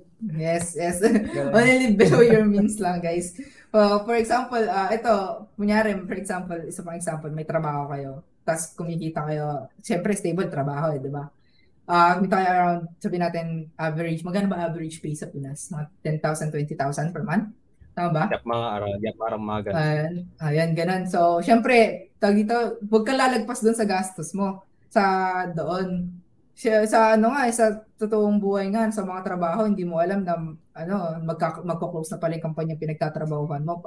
Kung parang pa sa crypto na, mas risky kumpara sa real life na mga ganyan, di ba? So, always live below your means lang. Hindi porke kumita ka na ng malaki at may inaasahan ka next month is, mag-ano ka na, waldas ka dito, waldas doon ng pera. So, money-wise dapat. Yes. Tsaka dagdag ko pala, Austin, for sa earnings mo ba dati sa crypto, like scatter ka ba around sa other assets like, for example, stocks or other things, or mostly nag-focus ka sa crypto in your case? Nag-focus ako sa crypto in my case. Mas kasi siya, parang mas comfortable ako sa crypto, although dapat nag-explore din tayo sa iba, pero focus muna ako sa crypto. And then pagka goods na ako sa stocks, pagka solid na yung sa crypto na kukuha, sa tingin ko, pwede ako mag-diverse sa stocks, real estates, etc. So bagay, tsaka din kasi, tsaka parang sa case naman natin sa mga nakita ko kasi, I think, ilan taon na ba kasi, mga 21, 23 na ata, no? 21 years old. 21 okay, years so old same age din pala tayo. So, nabasa ko naman din actually sa mga like yung mga videos saka sa internet at saka mga articles. Actually, for our young age talaga, ito daw yung pinakamagandang time na mag-risk talaga ng alam mo yun, mag-risk talaga as much as possible habang, lalo na wala pang pamilya, kumaga. Wala pang pamilya sa Austin, wala pa. Wala pa dyan. Wala pang responsibilidad. Yun. Yeah. Habang mas maaga, mas okay talaga mag-invest. Kaya nga, at ito talaga yung gusto kong malaman eh. Parang, di ba, meron mo na rin bang na-experience na parang nag-invest ka rito pero talagang to zero, hindi siya pumaldo? So, basically na rug pull, Oo. Basically na rug pull. Marami. Basically na ganun. Marami rin talaga. Marami. Especially nung nag-start ako sa NFTs. Last year, November. So, parang tawag dito? Yung mga play-to-earn games eh. Kasi laganap na play-to-earn games na ako. Parang natatakot ako pumasok sa iba kasi ang daming rugs na nangyayari sa mga play-to-earn games lalo na sa BSC nun. Mga parang parang nung matapos na yung nangyari sa PVU. Parang aftermath ng PVU, parang gano'n. So, ngayon, nag-explore ako ng mga NFT JPEGs or yung NFT arts like Pipos, ganyan. Ayun, tapos ang una kong na-mint, which is goods naman, sa Solana blockchain, Gold Badgers, naka-profit naman, so flipping, ganun pala yun, sa isip-isip ko, ganun pala, so bibili ka pag goods sa secondary market, flip, so parang ganun yung kikita. So, pero dapat tinitingnan pa rin pala yung utility, ganito, ganyan. Pero, maraming beses ako na rug pulls. Kahit this year, kahit ilang buwan na rin ako sa NFT space, hindi mo pa rin talaga maiwasan yung rug pulls or kahit hindi rug pulls yung bumili ka sa taas tapos biglang bumaba and then di na nakabawi hanggang sa mag-cut loss ka na lang kasi kakailangan mo yung funds. Ayun, maraming beses. Pero ang ginagawa ko pag sa mga cases na ganun, I took it as a lesson talaga. I took it as a lesson na para mas maging better sa pagpipili ng mga NFT projects. Nung unang mga minting ko ng mga NFTs. Talagang napapadala lang ako sa hype. Hindi ako nagre-research, hindi ako pumapasok sa Discord ng mga NFTs. Talagang kung nakita ko lang i-share sa Discord ng RDG sa NFT Wheels channel. Pagka nakita ko tawag dito, sila nagre-research sila, siguro ako hindi. Pag nakita ko yung shinil nila ron, pasok ako, sige, bilhin natin yan, bili dito, bili dyan, bili ganun. Ganun ako nun. Tawag dito. Pero syempre, yung in-invest ko lang, yung kaya kong mawala. Kaya, ginaganon. Pero, kahit ganun kahit kaya mo man mawala, syempre, masakit pa din, di ba? Kasi akala mo, yun na yun eh. Pag pera pa din eh. Oo, pera pa din, masakit pa din eh. Pero, ayun nga, hindi ako nagre-research, hindi ako sumasali sa mga Discord ng pero eventually natutunan ko na dapat para research ako, tignan ko muna yung project, tignan ko yung roadmap kung too good to be true ba or kaya ba i-deliver ng developers, docs ba yung developers. Ito yung mga tinitingnan sa NFTs ngayon kasi natuto na, share ko na lang rin. Docs ba yung developers, yung volume niya, goods, if sa secondary market ka bibili, kasi karamihan lalo na sa pagka-hype na hype talaga NFT, hirap bumili sa sa may minting. So, syempre, abang ka secondary. Syempre, pagka secondary na, observe ka muna for me, observe ka muna ng volume ng NFTs. And then, isa pa is pag sa Ethereum NFTs, kasi di ba sa mga Ethereum NFTs, may pre-reveal tsaka post-reveal, tapos yung hindi pa nare-reveal yung NFT na nabili mo, na na-mint mo pagka nag-mint ka, tapos pwede na ibenta, di ba? May mga ganun sa Ethereum. Sa Solana kasi parang walang ganun kasi automatic reveal agad dun pagka mint mo eh. Daw sa Ethereum, kadalasan kasi nangyayari dun pagka-hype na hype, magbigay ako example for Mechaverse, 'di ba? Kung naalala niyo yung Mechaverse sa Ethereum kasi napaka-hype ng Mechaverse dati. So, yung whitelisting niya para makabili ka sa mint raffle. Tapos nung yung mga nakabili, nabenta nila yung mecha nila, pre-reveal 9 Ethereum, 8 Ethereum, ganun. Tapos nung na-reveal na, bumagsak siya ng 5 Ethereum na lang. Alam ko bumagsak siya ng 2 Ethereum na lang ata ngayon. Ayun, 2 Ethereum na lang ngayon, 'di ba? Ayun, mga ganun. So, ang hirap din. Pero yun nga, pagka na-rug full, tulad ng mga nangyayari past few days, take it as a lesson na lang, huwag papadala sa hype. Yun lang ang masasabi ko. Expensive lesson. Tsaka Austin pala, before we proceed sa Q&A natin after, since nabanggit mo na rin yun sa mga past incidents, ano yung magiging tips mo siguro sa mga tao na biktima ng mga rug pull or napunta sa mga hindi magagandang incident? Kumbaga, ano kayong pwedeng gawin para mag-cope up sa situation na yon in your experience na din?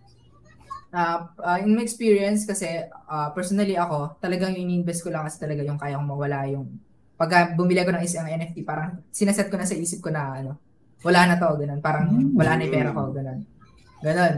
So, pagka na-rug or ano man yung NFT, hindi man lang naka-profit, okay lang. Hindi ganun kasakit. Though, syempre, yung iba sa atin, especially yung mga bago, karamihan may nakita ko last nag-invest nga dun sa project na nag-rug pull.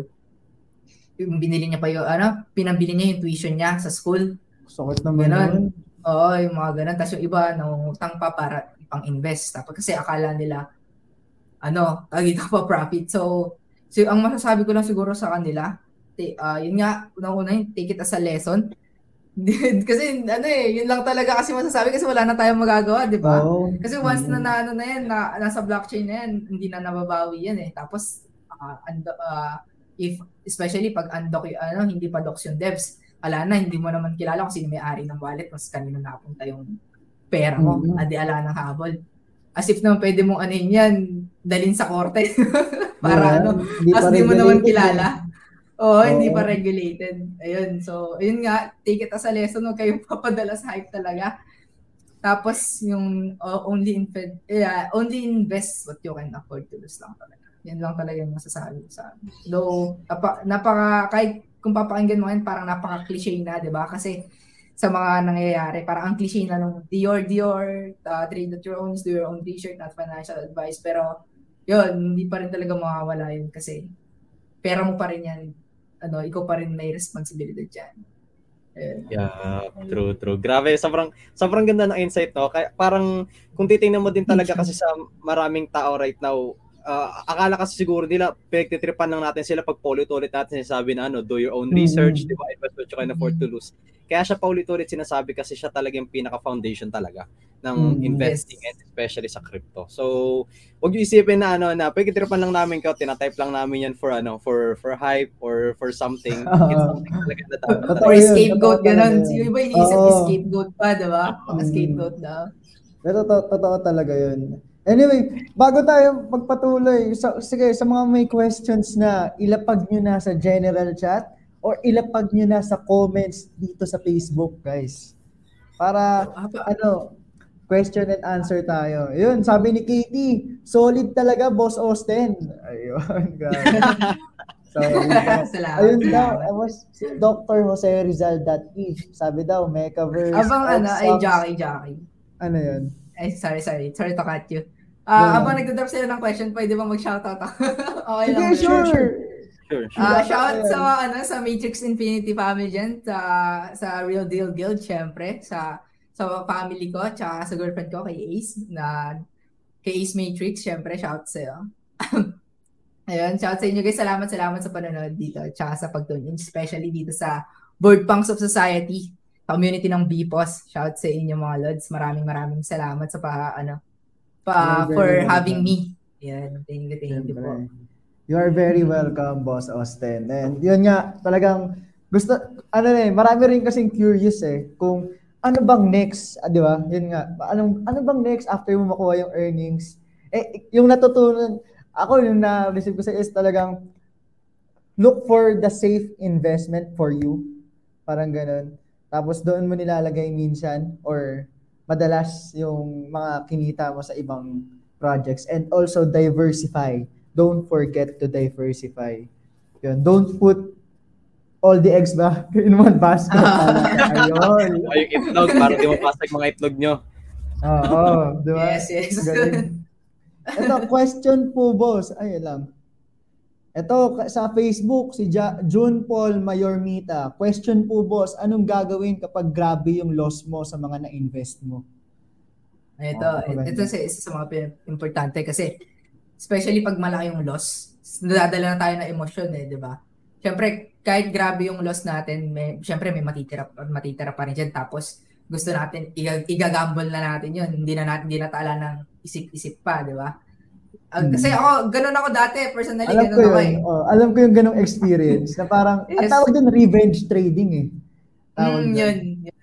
Yun. Parang bahala na kung ano pa mangyari dito. Total, malaki na rin naman. Wala. So, alisin nyo yun, guys. Promise, walang magandang maidudulot yun.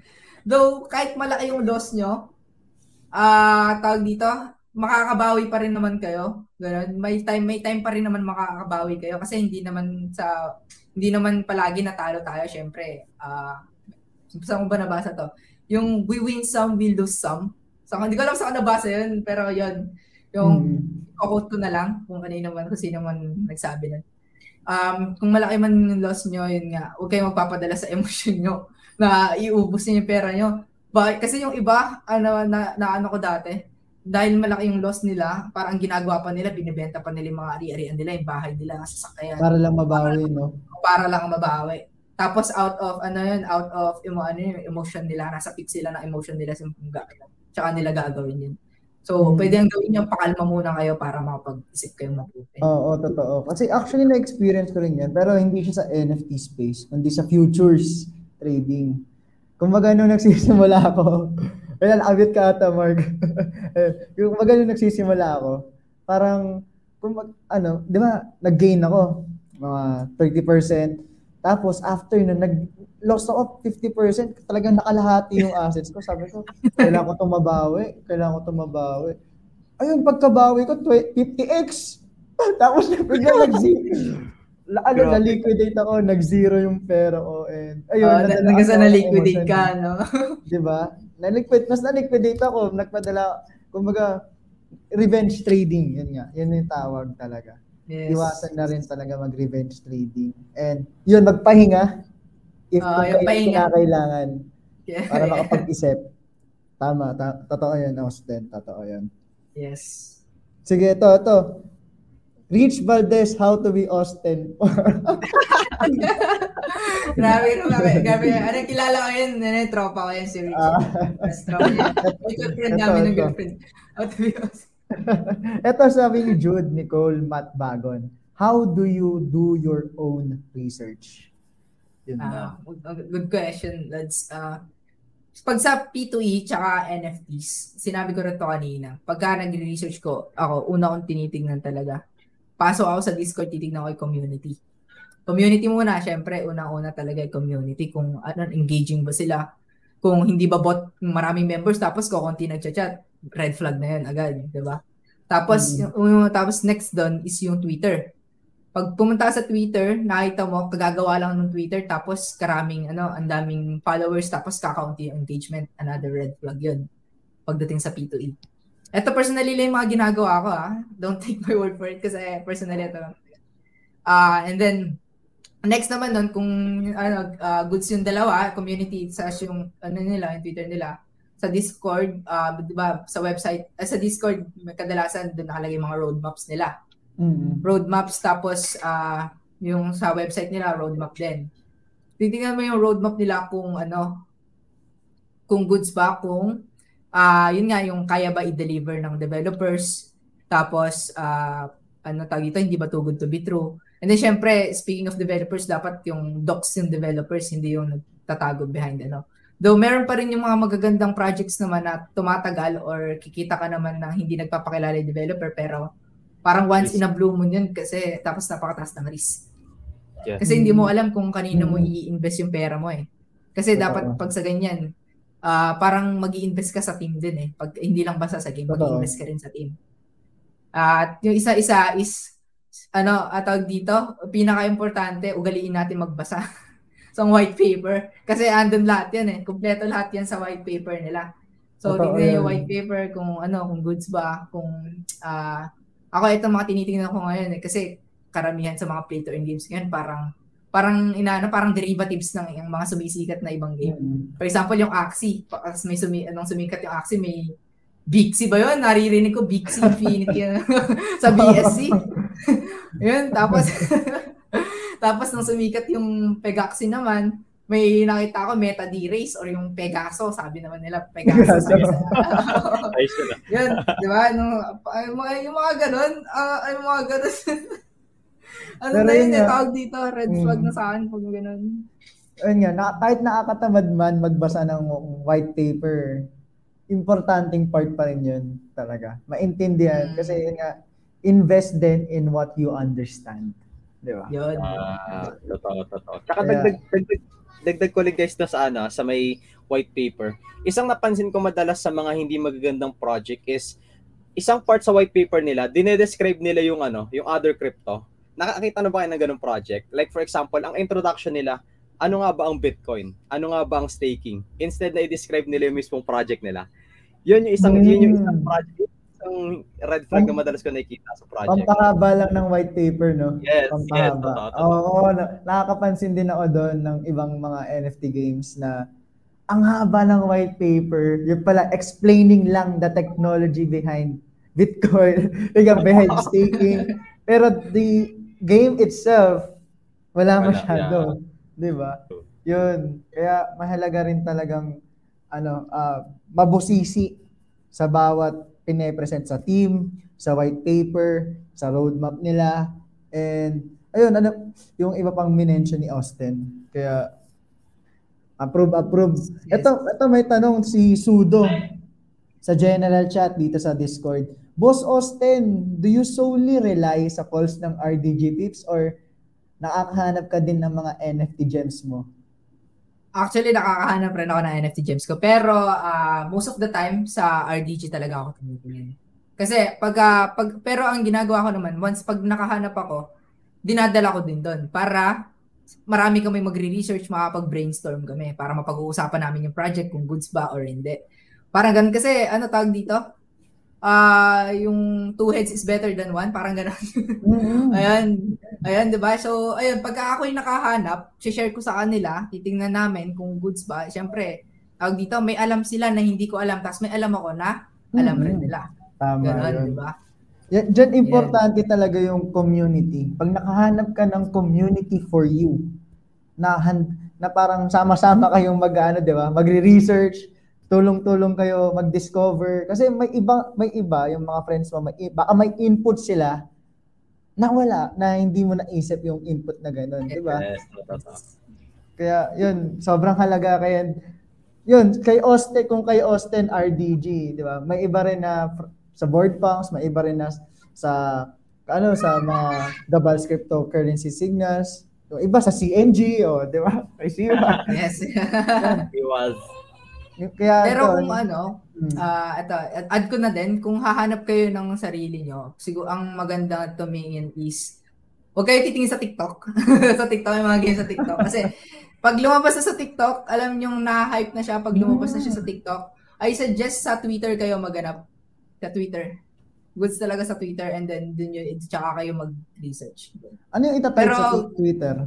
Follow kayo ng mga yung mga talagang parang credible na yung profile. Tapos following ganun, tapos nabibigay talaga sila ng mga info kasi maano mo naman yan eh. Makikita mo naman yan pagka tumatagal ka na rin sa sa space. Ako nito lang ako sa Twitter, ilang buwan pa lang ako sa Twitter. Na parang nag-grind, tatawagin na parang titingin-tingin, nagre-research ganun. Tapos ang dami ko nakikita, pina-follow ng mga credible people. Tapos tinitignan ko lang yung mga calls nila din. Then i-research ko kung goods din ba. Siyempre, may entitled rin tayo sa sarili nating opinion kung goods ba sa tingin ko yun. Kung goods, edi share ko sa RDG and then research. Ganun. Pero kung sa TikTok nyo nakakita, tapos mostly ako, TikTok content creator ako, alam mo yung ganyan. Tawag dito, mostly, ano yan, paid yan. Paid. Yes. Most of the time pero tawag dito, ako personally, ayun, nagmalinis bigla. Nagmalinis bigla, ayun, no? Pero ako, sinishil ko yung mga sinishil ko rin sa TikTok. Baka pinapasukan ko. I put my mouth where my mouth. Tama ba? I put my money where my mouth. Ayun. Ganun ako. Yung mga sinishil ko doon, pinapasukan ko. Yung unang video ko nga ng P2E, Alien Worlds, hindi ko naman, nakapasok na ako, malaki na naipasok ko din. Naipasok ko na yung pera ko doon bago pa ginawa ng video. Yun. Mga ganun. Ito. Galing. Thank you dun, Boss Austin, no? Ito. Ito, June Paul Mayornita. Anong ma-advise mo sa mga future young investors po? And the same thing rin pala kay Don Van Dien. Boss Austin, ano pong advice niyo sa bago magsimula sa crypto? So, sige, ito muna kay Boss Don muna. Yeah, yung mga bago magsimula sa crypto. Ang diyan, una niyo iset sa loob niyo. Iset sa utak niyo na once na pumasok kayo sa crypto talaga, asahan nyo na mawawalan kayo ng pera, magkakalos kayo talaga. Oo nga. Asahan nyo na pwedeng mawala yung pera nyo. Though, hindi natin masasabi kung high chance or low chance kasi nasa sa inyo pa rin yan. Mm-hmm. Pero yun nga, asahan mo na magkakalos ka. Walang taong pumasok sa crypto na hindi nagkaroon ng losses. Hindi ka Diyos parang, sorry for the word, pero, tawag dito, magkakalas ka.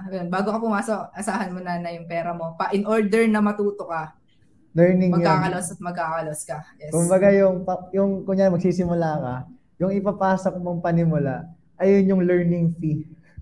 Yes. Yung learning fee mo.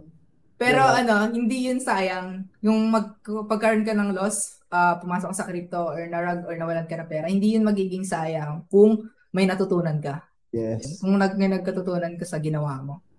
Kung handa ka ring i-reflect kung ano yung nangyari. Yes. Self-reflection, di ba? Tsaka idagdag ko lang dun sa sinabi niya na na ang kadalasan kasi iniisip ng mga tao pag natalo sila sa isang investment, for example, iniisip nila back to zero sila eh. Pero in reality, hindi siya back to zero eh. Kasi babalik ka, meron ka ng learning eh. Nawalan ka lang ng pera pero meron ka ng learning na kasama dun sa bagong journey mo. So, technically, nawalan ka ng pera pero you're not back to zero. Meron kang nadalang learning, kumbaga. Saka kumbaga iba rin kasi yung experience kumpara sa naririnig mo lang na tinuturo, di ba? So, yun. Yes. If you wanna start, pero start small muna, if I were you. Start small and learn the market. Learn the market. Di ba? Yes. So, yun. Ito, kay June Paul na, kay June Paul. Ay, wala, mali. Ayan. Anong ma-advise mo sa mga future young investors po? Ma-advise ko sa mga young investors, control your emotions lagi. Yun talaga pinaka-importante din. Kasi, siyempre, pagka young investors or sabihin natin, bago, siyempre, pagka young, tatawag din natin baguhan pa lang sa space. Tapos, yun nga yung revenge trading na tinasabi ni Boss Jockey. Learn to control your emotions.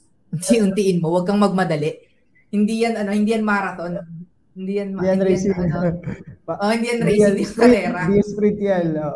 Sprint yan. Hindi sprint, dito, marathon naman.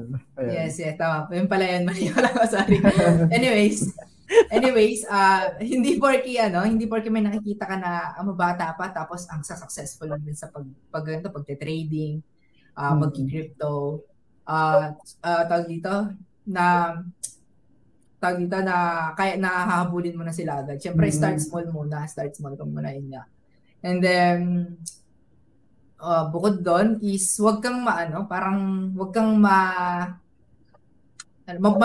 mapanghinaan ng loob. Wag kang panghinaan ng loob. Yun. Kasi karamihan dito, pagka iniisip nila, kasi bata pa naman sila, parang iniisip nila, wala silang boses. Kasi di ba pag sa ganitong space talagang parang yung matatanda or mga adult talaga yung Kasi pagdating sa pera, gano'n naman since then. And then pag tinawag mga young investors, parang napanghihinaan sila loob kasi feeling nila parang yung opinions nila and thoughts, parang okay lang naman na makinig sa mga may experience na. Pero, tawag dito, iba pa rin talaga pagka ikaw yung naka-experience na tulad ng sinabi ni Boss Jack. Yun. So, yun lang ma-advise ko sa mga young investors na huwag kayong panghinaan ng loob, start small, na huwag kayong ma-intimidate, yun pala, isa pa pala yun, huwag kayong ma-intimidate na porque yung kasabayan nyo na kasing edad nyo is ganito na, tapos kayo ganito pa lang, di ba? Totoo yun. Ito yung lagi rin sinasabi ng girlfriend ko to pagka may meeting kami sa server namin sa Matrix ng Philippines. Tawag dito, huwag nyo ikumpara yung page 1 nyo sa page 20 ng iba. Parang ganun. Gusto kayo na. Malapit to. Malapit. Chat nga palang baka natin si Boss Austin. Malapit. Thank you. Magaling. Totoo yun kasi baka yung iba rin na overwhelm sa mga kasamahan sa crypto. 'Di ba? Katulad ng baka yung iba, alam ko may kilala kasi ako na iba na overwhelm kay Siwa minsan.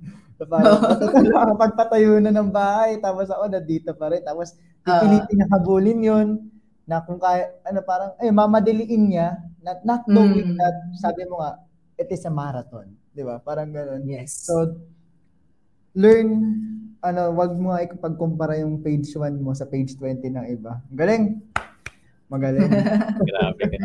And Jackie, ito for last question, may nakita ko magandang question dito from Ricky.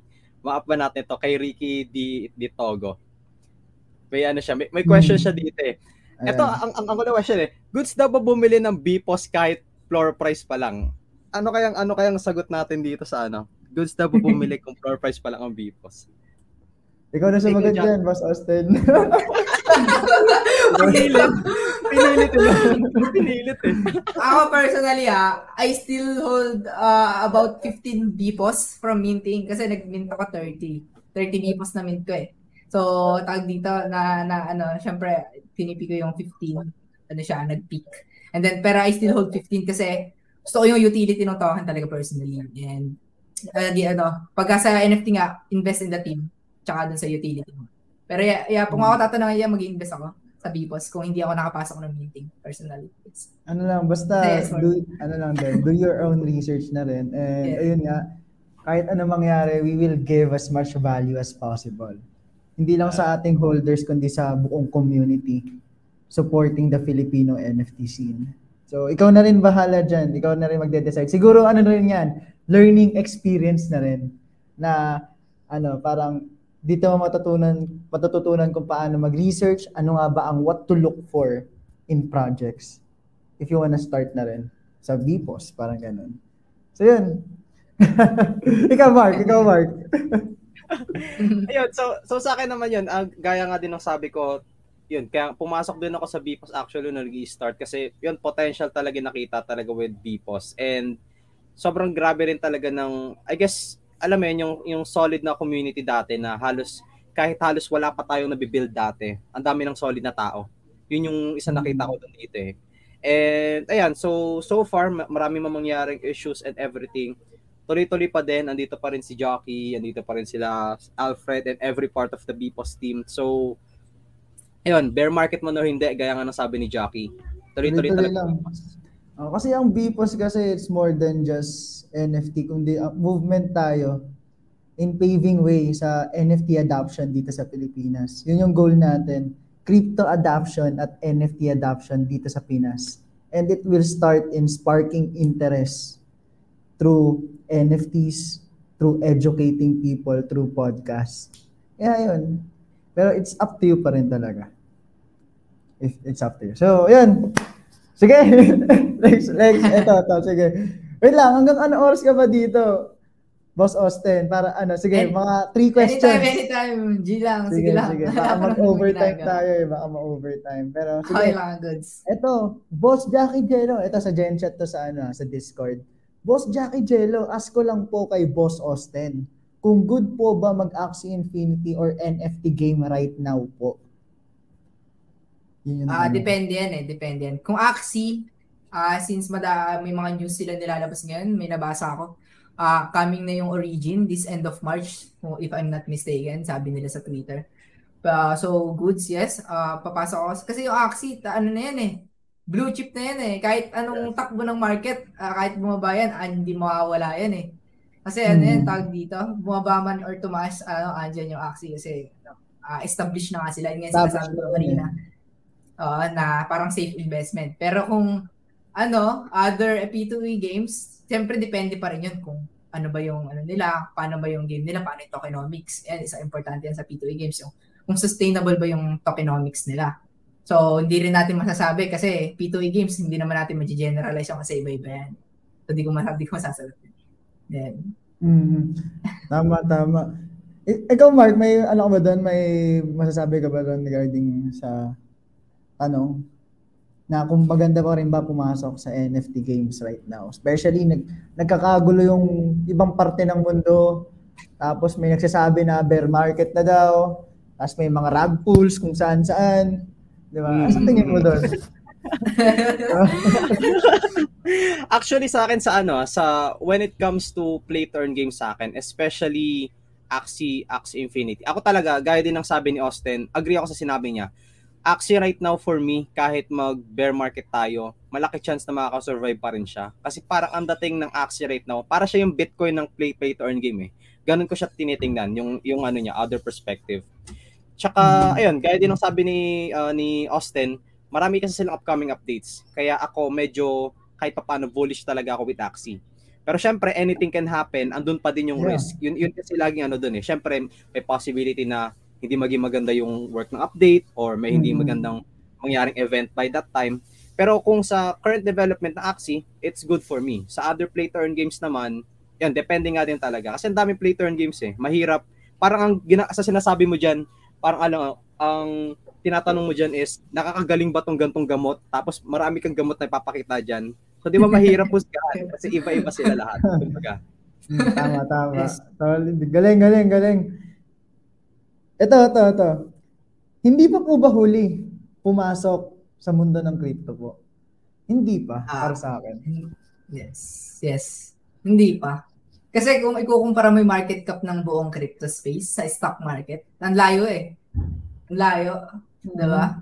And so, there's so much room to grow pa yung crypto space. So much room to grow and kumbaga itong crypto right now is very much experimental pa. Inaalam pa natin kung ano yung, kumbaga, more potential. Kasi right now, NFT kalalabas pa lang eh, di ba? Like, true. I mean, di naman sa kalalabas, parang kami mainstream pa lang ng NFT, which is a product of crypto. Di ba? DeFi, kaka-establish pa lang. Kumbaga, like 3 years pa lang siyang na-establish talaga na na pwede siyang alternative to banking. Di ba? And right now, crypto is very much experimental mode. Makikita natin ang mga bagong technology or mga byproducts ng crypto. Kaya para sa akin, hindi pa huli kasi marami pang darating. It's like the internet, 'di ba? Konti-konti nating nalaman ng potential ng internet. 'Di ba? As time goes by. And now, after 20 years, matatanong mo ba like 10 years ago na huli pa ba pumasok sa internet? Which is 10 years ago, Facebook just launched sa internet, 'di ba? Yes. So, ayun. Hindi pa. Ikaw ba, Austin? Sorry lang. Ano ka agad? Hindi, tama. Paka-early pa talaga ng crypto. Kasi, yun nga, DeFi, tapos play to earn, tapos meron, pero parang parehas lang pala yung game finance, GameFi, di ba? Meron pang ganun. Yeah. Ayun, bagong tumutubo yun, GameFi naman. Game finance. Tapos, ang daming mga games ngayon na talagang yung hindi lang siya basta game na pinipindot gano'n, pero yung mga AAA games, di ba? Yes. Ang dami Big time, ano ba? Yes. Star Atlas, gano'n. Illuvium. Di ba? Ang dami na. Metaverse, nang dahil sa NFT, na yung Metaverse. Di ba? Yes. So, yeah, it's hindi pa late. Hindi pa talaga late kasi sobrang dinidiscover pa natin. Nasa Wild West pa tayo ng crypto. True. Tsaka i-add ko na dun sa Sorry. I-add ko lang dun sa may kung huli na ba yung crypto. Gaya ng sabi ni Austin, kung ikukumpara sa stock market, ang dating ng stock market compared sa crypto, stock market siguro probably na siya, nasa 100 something years old. So sobrang tanda na niya, marami na siyang pamilya. Yung crypto halos baby pa lang or nasa infant stage pa lang. Ganun siya in comparison. So kung masasabi mo kung huli na, I believe malayo pa ang pwedeng ilakbay ng crypto in my opinion. Totoo. Oh, sige. Ito, ilang questions na lang ba ang gusto natin? Ikaw, Mark. Take tayo ng mga siguro at least last 2 questions para at least kung meron pang last 2 or sige last 2 na lang para at least sige. Na rin. Yan. Ito di ko sure kung legit ba yung question ni Dr. Jose Rizal dito eh. Hindi ko sure ha. Sorry, offense dito, boss Dr. Jose Rizal. Pero legit ba to how to fund projects for cheap entry? Legit ba yun? Hindi.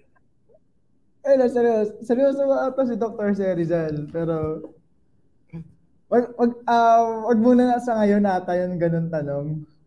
Sorry, Mahirap yun. Mahirap kasi yung ganung topic sa ngayon na parang medyo controversial pa siya. Siguro gawa tayo ng ganung topic next time sa ating podcast pag nagkaroon tayo ng mga ganung segments, di ba? Kaya i-improve natin lahat yan matatanong.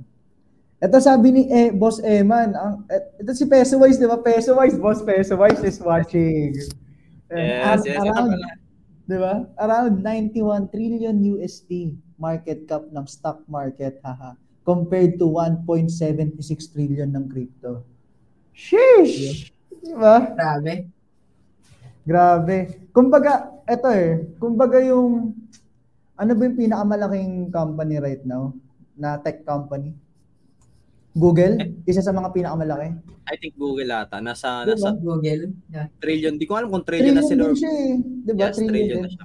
Imagine, isang tech company lang yun. Tapos, buong ano na yun. Katumbas niya na yung buong crypto space. Damn. Yan lang. Pero, just think about it lang na parang tech company. Tapos i-compare mo sa crypto space na buo. Na malaki pa yung potential din talaga. Pero yun. Yes. Ano ba yan? Ito Jackie, for last question, ito kay Ralph. Kay Ralph Joshua Angelo. I think maganda tong pang final question since nabanggit siya kanina. Etong kay Ralph. Yan. So sabi dito kay Ralph, Boss Austin, ano yung magandang tokenomics? Paano ma-identify na maganda yung tokenomics? Kahit brief answer na lang din at least. For nang sagot, pwedeng sagot yan eh. Pero ganito kasi yan eh. Yung mga tokenomics kasi, hindi mo rin masasabi kung goods, lalo na kung bago pa. For example, yung sa CryptoBlades, siya yung nagpasikat sa Oracle system, di ba? So wala naman siya dati sa Play to Earn games, yung Oracle system, Oracle. And then after ng Oracle system, biglang lumabas na reverse Oracle pa. Di ko alam kung sino nagbaano ng reverse Oracle. So para ma-identify mo siguro yung goods, yung tokenomics, yung sa tingin ko yung bago sa panlasa mo na wala pa sa ibang play to earn games. Kasi kung kung parang magiging pioneer yan eh ng panibagong tokenomics ng ng ibang upcoming play to earn games eh. Kasi ganun karamihan na nangyayari kasi talaga sa play to earn games. Kung ano nga yung sumikat, magkakaroon ng parang fork yung derivatives nila. Ayun. So parang gaya-gaya lang ng tokenomics. So pag tumingin ka ng isang play to earn games, kung magbago pa sa panlasa mo yung mga tokenomics nila or bago yung parang process, parang ganun. Parang paano nag-circulate yung token sa system nila. Yun. Goods yun. Kung sa goods yun na hindi goods, parang ganun. Kasi hindi mo sure kung ano yun eh, hanggat hindi na ilalabas yung tokenomics na yun, hindi mo malalaman eh, di ba? Unless, for example, nilabas yun, tapos nag-fail, tapos pero may nag-innovate na binago lang ng konti, tapos biglang goods, di ba? Ganun kasi mga nangyayari sa mga tokenomics na ngayon sa play to earn games. So, mahirap, hindi mo rin masasabi, pero yun nga, nasa panlasa mo na lang yan. Actually rin kasi, yung tokenomics when it comes to play to earn games is experimental din eh. Diba? Yes. Even Axie Infinity is experimenting with their tokenomics. Yes. Wala sa ngayon, wala pang perfect tokenomics for play to earn games. Kasi ang alam ko kumbaga para parang ano kung may mag-earn, may mawawalan. Kadalasan kasi sa play to earn parang lahat mag-earn, mahirap yung ganong tokenomics. Kaya ayun, ina-experiment ng mga tao 'yun right now. True. So, add ko lang din yung Axie, feeling ko, parang na-realize ko, parang aksidente lang na nangyari scholarship system sa Axie. Parang marami lang may gustong maraming kasi sabi dati ni Boss B, yung founder ng RDG, pwede pang mag-multi-account din sa Axie no, hindi pa ganoon siya kahigpit.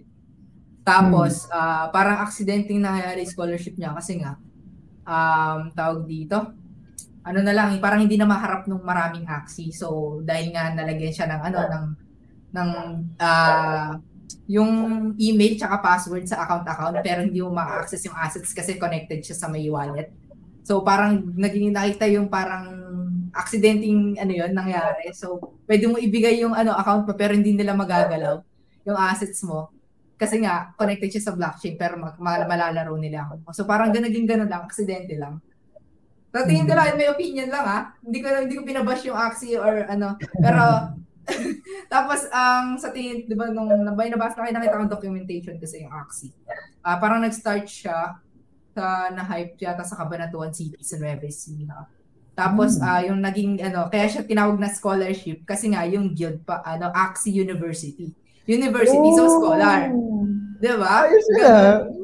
So basically, hindi talaga tawag ng Axie Infinity scholars. Hindi talaga nila tinatawag ng scholars. Hindi. Feeling ko hindi talaga, in my opinion, kung sa mga kung binasa ko yung parang tinignan ko yung parang yung history niya at pinalikan ko. Tapos nakita ko yung mga documentation na documentary, hindi pala documentation, hindi ko pala yan. Documentary sa about Axie. Ayun. So, parang aksidente nangyari yung scholar hanggang sa na-adopt na lang natin sa mga play to earn games like sa Pegaxi nga. Sa Pegaxi, dapat nga hindi scholar, di ba? Dapat jockey or renter. Tapos scholar pa rin yung tawag, scholar. Di ba? Ganun. Oo nga, galing Trivia yun Trivia pala yun. Nagbigay ng trivia si Boss Hostel. Hindi ko sure kung matatawag ng trivia kasi hindi ko ma-fact check kasi nga hindi pa naman ako nag-a-axie nung time na yun, parang napagtanto ko lang. Kaya pala scholars tapos Axie University galing. Oo fact check natin yung minsan. Fact check natin. Lapit Pero galing naman, kung totoo yun. Tsaka din, kung titingnan mo din yung Axie, ang weird ng concept ng ng scholarship, no? Kasi, di ba, parang laro tapos scholar, kaya parang medyo reasonable din yung yung in-explain ni Austin actually. Yes. Kasi titingnan mo, di ba, lalaro ka scholar. Ang layo sa Axie. Bakit scholar yung tawag? Actually, nagtaka rin ako before, nung sumisikat yung Axie. Bakit scholar yung tawag? Di ba? True. So, yun, grabe. Sige, lastly. Kasi alam ko marami sa inyo, marami sa mga listeners natin talagang yung iba students, yung iba naman working professionals. I mean, mga young professionals. So, paano din po i-balance yung studies mo while doing your business and crypto po? Thank you. Medyo tayo dyan kasi, ganito kasi yan nung kasi ako, first year college hanggang third year. Talagang ako sa pag-aaral. Kasi nitong third year, kasi simula lang ako ng third year talaga nagsisimula sa crypto, so naisasabay ko pa yung pag-aaral. So, first year hanggang third year, Dean's Lister ako. So, hindi sa pag-umayaw, pero gusto ko na lagay yun. Kasi nga, nitong fourth year, dahil nag-focus ako sa crypto, hindi sa pag-aaral. So, parang nagdelikado yung grades ko. Pero, ang ginagawa ko na back then, nung kaya ko pa siya pagsabayin. Kasi ngayon, parang ang laki na kasi ng hinahawakan ko. So, pero medyo hindi ko na rin siya nakaalam. Pero, ito yung ginagawa ko back then. Time management talaga, mag-set ka ng time sa kung mag-mint ka man ng isang NFT ng ganitong time. So, syempre, kung meron kang assignments or modules, gawin mo na before that, di ba?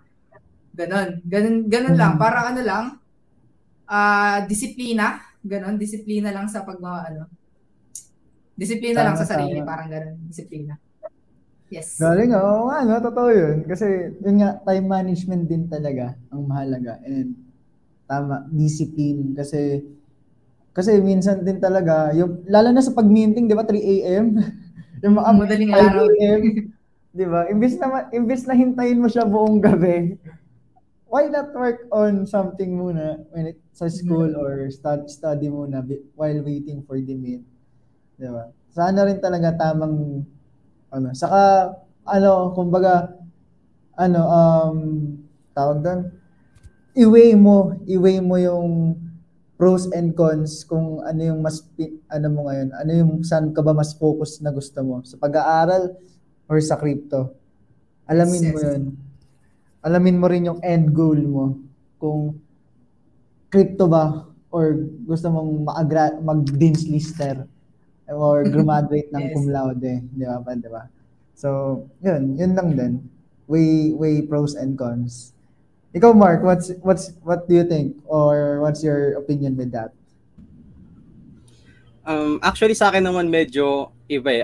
I don't think sa akin kayo makakuha ng best answer dyan kasi share ko lang din. Ang akin din, gano'n din kay Austin din, nag-aral talaga ako ng for dire-diretso akin, like ano ko nun, even high school grade 9, like top 1 ako consistent buong sen. Tas honor student talaga ako back then. Pero nung dumating ako ng third year college, may nagkaroon na ako ng mindset na talaga actually na mag-leave ng school. Although hindi ko sinasuggest to sa iba na gano'n din gawin nyo, pero I have my plans and reasons kasi back then nung nangyari yon. And dumating ako ng fourth year, I've had opportunities kasi noon in crypto and other stuff pa noon. Then doon ako nag-proceed to opportunities, and I didn't pursue my school na din back then. So for me, talaga, it really depends on the person. For me, focus ka lang siguro talaga in time management, I guess. Kung pagsasabay mo yung school tsaka sa ano. Pero yun, in my case, kasi ako drop out ako ng school to pursue what I want, which is I don't suggest to everyone. Pero ayun, masasabi ko lang talaga time management if ever, kung gusto niyo siyang pagsabayan. Meron din lang ako i-add sa sinabi ni Boss Mark. Kasi syempre nung lumalaki na yung assets ko, parang nagkaroon na rin ako ng thought na mag-drop actually. So, pero parang nasa call kami sa RDG nun, parang sinabi ko ng pabiro yun. Kasi yung iba naming kasama sa call, talaga nagtatrabaho na sila, ganun, pero nag-resign sila at nag-full-time crypto. And then, ako, naisip ko, tapos biniro ko sila, mag-drop na kaya ako, parang ganun. Tapos sinabi niya sa akin, siya former teacher. Teacher siya, pero nag-full-time crypto na siya. Sabi niya sa akin, Austin, masarap maging tambay ng may diploma. Oh. Ayun, parang tumatak sa akin yun. Pero even before that, sinasabi ko rin yun sa girlfriend ko. Tapos sinasabi niya sa akin, tapusin mo na, konti na lang. Yun nga, tawag dito, konti na, sa isip-isip ko, nga, tama. Last two semester na lang. Susukuan ko pa ba? Tapos ang sinasabi rin sa akin ng parents ko, back then, elementary pa lang, anak, edukasyon lang yung may papangana namin sa'yo. So, yeah. Yun. Alang drop, pag-aaral pa rin ako nagki-crypto. Though, ayun. Ito masarap maging tambay pagka may diploma. If ever. Gets. Yeah. Actually, doon rin talaga darating yung setting your priorities rin talaga. Kung anong mas priority mo. Kung ACADS ba? Or crypto or your business. And yun nga, set your goals or end goal mo. Ano ba talagang end goal mo? Ka-graduate or palakihin yung business. And that's where you start din. Yun, grabe. Yes. Tsaka tuwad lang dun sa akin Yun, tama talaga yung sinabi ni Russell with that talaga. Tsaka in my case naman kasi yung dropping out ko in my case is not because ayoko mag-aral. It's because yung opportunity ko kasi noon is conflict with studying. And in my case, I risk kasi syempre hindi yun guaranteed yung opportunity ko noon back then, pero gladly nag-work naman siya right now. Pero I risk na dropping yung school ko for the sake of the opportunity. Pero yun, gaya ng sabi ko, hindi lahat ng opportunity is makukuha ng everyone. So iba-iba tayo ng kumbaga ng story, and iba-iba tayo ng magiging experiences. So kailangan evaluate nyo rin talaga situation nyo in that case. Totoo. Grabe. Solid. Nag-enjoy naman ba kayo guys? Nag-enjoy ba kayo guys sa mga nasa Gen Chat, mga nasa Facebook, and sobrang daming learnings with Boss Austin Matrix. Grabe. Sige, Boss Austin, habang nag-chat sila sa Gen Chat, mga natutunan. Ano bang mga natutunan nyo guys? Para we can conclude this podcast. Siyempre gusto namin malaman kung ano yung mga mga natutunan or mga quotable words ni Boss Austin, di ba? So, Kasi sige, go. Kasi baka mamaya, wala kayo natutunan, sayang lang naman yung pagsasalita namin dito. Di ba? Oo nga, sabi naman kayo guys. Ayun, ito, may sinabi si Lois. Hindi to paunahan. Lahat makakarating sa patutunguhan. Ayun. Tapos, sabi ni Fatal, we do have different path to take which makes us grow. Ayun, grabe. Maraming natutunan. Ito, everyone has their own path. Tapos, ayun, dami. Don't pull all your eggs in just one basket. Oh, di ba? Ayun, grabe. Dami. Ito rin si Dylan. You may lose money, but you gain knowledge in return. Grabe nga yung quote na yun. Ayan. Galing. And Boss Austin, before we conclude this nga pala, baka gusto mong i-share yung mga social media mo or kung saan ka namin ma-follow para ma-follow ka namin sa Twitter, kung ano yung community mo, link ng community, Discord link, and TikTok mo kung baka pwede mong i-share if ever. So guys, sali na kayo sa sub-guild namin, Matrix Infinity, discord.gg/Matrix Infinity, Facebook page namin, Matrix Infinity, Facebook page ni Ace, girlfriend ko kasi nag-stream siya, Ace Matrix, Twitter namin at Austin Matrix at Ace Sportgas, at syempre huwag niyo kakalimutan, Real Deal Guild, discord.gg/Real Deal Guild, Facebook page at Twitter at Real Deal Guild. So yun lang guys, maraming salamat po lalo na sa Bibos community for having me. Thank you. It's an honor. Sobrang daming salamat din talaga, and di kita nag-iingi sa Gen Chat na maraming salamat. Guys, sa mga nasa Gen Chat, nasa Discord na nakikinig pa ngayon, magpasalamat tayo kay Boss Austin. Paingayin natin yung notification niya sa Discord. And also guys, ito may pahabol si Rayan Lasea. Isa siguro sa takeaways ko kay Boss Austin are delayed gratification, live below your means, and don't put your investment in just one basket. Daming learnings! Grabe. True. Ako nga din, host lang ako, pero ang dami ganda natutunan actually. Ang ganda talaga ng ganung talks kasi iba't ibang perspective talaga nakikita. Thank you bro, thank you. Ikaw Boss Mark, baka may gusto kang i-plug ang Twitter mo. Ako gusto ko lang i-plug twitter.com/JackieJello. Hindi, sa seryoso, guys, if you wanna learn more about crypto, if you wanna learn more about NFTs, o kaya financial literacy, nandito ang Board Punks of Society, guys. Nandito, maraming tumatambay sa Chill One, sa Chill Channels, mga nagkikwentuhan, mga nagre-research. Kung gusto mo ng community to thrive with or to help you with in exploring this crypto and NFT space, nandito ang Board Punks of Society. And yan pa, to join, just go to boardpunksociety.com or discord.gg/boardpunksociety. So, yun. Mark! Yun lang. So in my case naman, yan, kung gusto niyo follow, nandun ako sa may TikTok, yun yung pinaka-active ko na socials right now. Search na lang Mark Senpai Finance. Makikita nyo din yung BPOS NFT ko, and yun yung account ko for crypto and sometimes finance content din.